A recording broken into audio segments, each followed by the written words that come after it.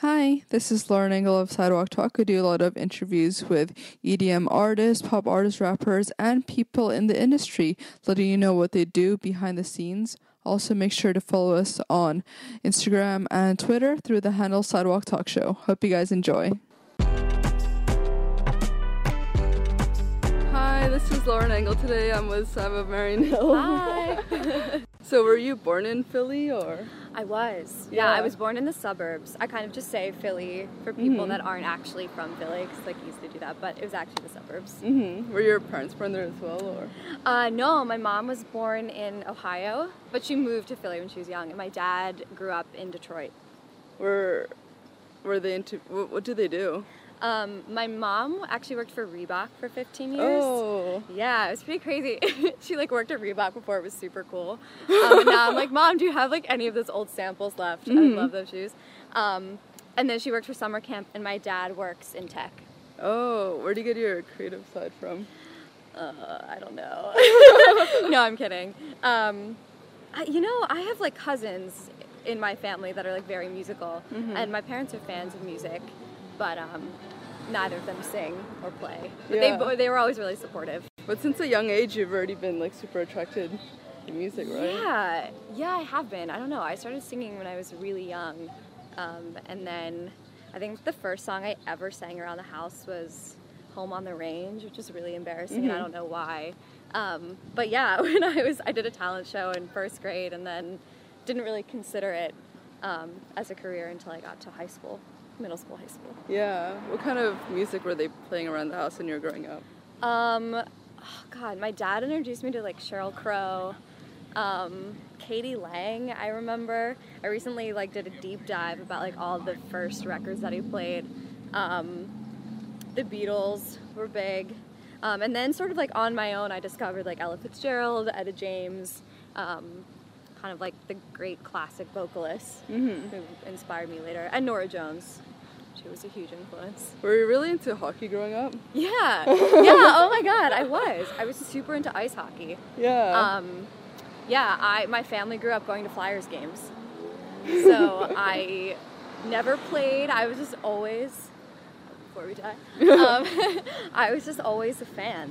Yeah, I think it's like one of the best sports to see live. In my opinion. Do you remember how you found Norah Jones initially? Yeah, actually, my parents saw her at a cafe in our neighborhood. It was called The Point, and they came back and they were like, "Hey, like we just discovered this like singer-songwriter. She was amazing. You have to check her out." And then I think literally, like 6 months later, she won all of those Grammys. But yeah, it was really my parents who just kind of like, I think were invited to the concert on a whim by one of their friends. It was like super weird. How did you get into open mic initially? Didn't you perform at like World Cafe, Milk Boy? I did, yeah. I don't know. It's funny because I actually, true confession, I never used to like performing. I would get really nervous, and I still get nervous, but I'm like, now not every time, but most of the times I love it, and it's like what I love to do. But it was just something that was encouraged and like was a good way to practice, especially when I was like just learning how to write songs.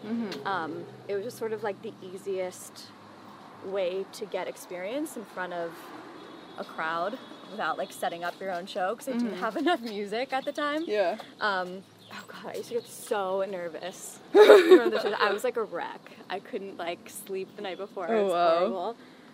But yeah, I performed at like World Cafe, Lickety Split in Philly, like all of these random places. Once in New York, the Bitter End in New York. So you were already putting out your music by your own name? Like were you writing stuff at like the open mics? Yeah, but my songs were really, really bad. So they will hopefully, although some are unfortunately released and on the internet, but I was trying for sure. And then you went to study like music business at NYU. I did. Was like getting a degree something that you wanted to do, or did your parents kind of force you? Looking back, I think at the time I like wanted to take time off and focus on music. Yeah. But I really I needed structure, and I didn't really have a plan. So I thought music business would be my backup plan if music didn't work out. And it was cool. It was cool going to school in the city. Yeah, and then it wasn't until after college, really, that like an artist project kind of took off. Yeah. Were you already, like, where was your career at by the point that you were studying at NYU? It was really nowhere. I was writing songs, but again, they weren't very good, and I didn't really know like what I wanted to do. And it wasn't until I started working with Jeremy once we graduated. I don't know, I was working with different producers, and like nothing really clicked. And yeah, and then Jeremy came home with our first song that was Whiskey. Yeah. And huge. Yeah, and then we went from there. Was it after that song it started getting picked up by, I guess, like a lot of blogs? But were you already like sending your music out, establishing relationships, or? Do you mean like Marion Hill stuff, or like my own? No, it was really just Whiskey. We wrote it, and then Jeremy wanted to release it. And I actually was very hesitant to do that for various reasons. I was like afraid of it, and I loved the song, but didn't really know what it was and how it sounded on it. But people picked it up pretty immediately, which was really exciting. Yeah. And really cool. And kind of like led us to want to be in a band and to keep trying. After you graduated, were you working other jobs, or like how are you sustaining? Yeah, oh my god, I was catering for a little while, and I remember there was like one horrible job where like I had to carry lobster. The plates were so heavy and I'm like so weak. And I like dropped the lobster on someone's plate. It was so bad. And I just kind of like used my like finger and like tried to like shove it back on the person's plate, and I was like, I'm done with this. Right, I was like, I can't do this anymore. And so luckily music worked out pretty soon after that. That was definitely a turning point.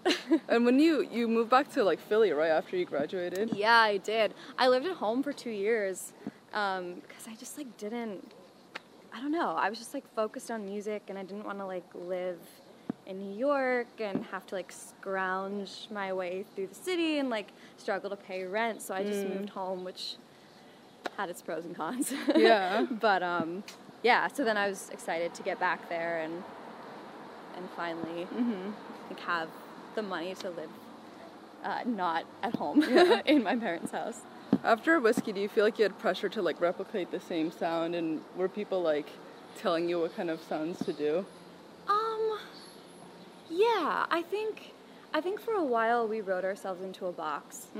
I think we were really fortunate that we stumbled on a sound that people responded to, but I think with that definitely comes the pressure of trying to write something either just as good or something that sounds similar but isn't identical, so there's a progression of sound, but it can be really challenging. And it definitely took us a little while to kind of understand that it was okay to write something that was a little bit different and that, wasn't exactly the same as Whiskey. And were you also doing a lot of top-lining stuff, like pop top-lining? Yeah, I was. I actually, we're in LA. I had plans to move here right when I graduated and do top-lining. And just kind of work on pop tracks and be in like the LA songwriter scene. But then Marion Hill started taking off, and I moved to New York. Yeah. Why is Great Gatsby such a big inspiration?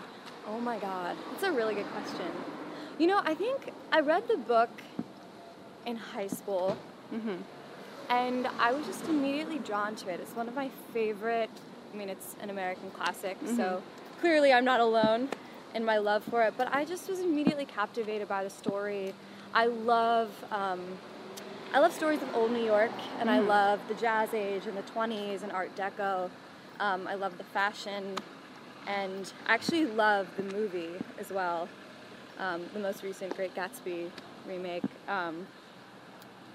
And I don't know, I think because I also always gravitate towards old jazz singers, and there's like a timelessness and like a glamour that I just really loved.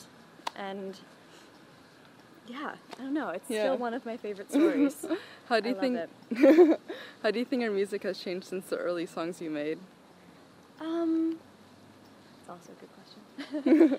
I think there's a little bit more of ourselves in the music. I think when we were writing things very early on, we sort of wrote from the perspective of like a femme fatale character, which was really cool and is always fun to play on stage, but I think with it came a lot of expectations, and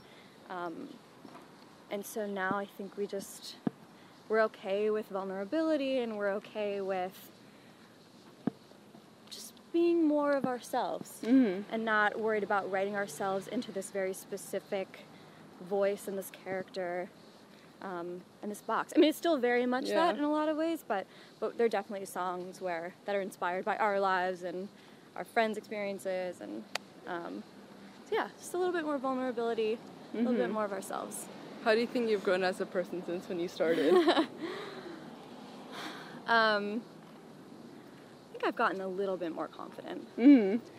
I think, at the beginning, Marian Hill, they were very big shoes to fill as an artist and as a performer, and I wasn't quite ready for it, and I think just the more we've performed and the more that we've done it, the more confident I've become. Still some ways to go, for sure. What would you say have been your biggest challenges? Biggest challenges? I would say not getting distracted by what everyone else is doing. And I would say one of kind of what I was talking about earlier is just learning to be okay with the character and just becoming more confident and comfortable on stage. But a big one for me is just to keep your head down and stay focused. And not worry about everyone else, and just be confident in yourself. And it's always a process. You know, it's a journey to get there, but I feel good. I feel good about it. What does love mean to you? Oh my God. What is love? What is love? Love is passion. Love is acceptance. And it's a really good question. You're like something to think. It's what makes the world go round. Yeah. Last question. What do you want to be remembered for? Oh my God. God, you're hitting me with the deep questions at the end of this walk. Yeah.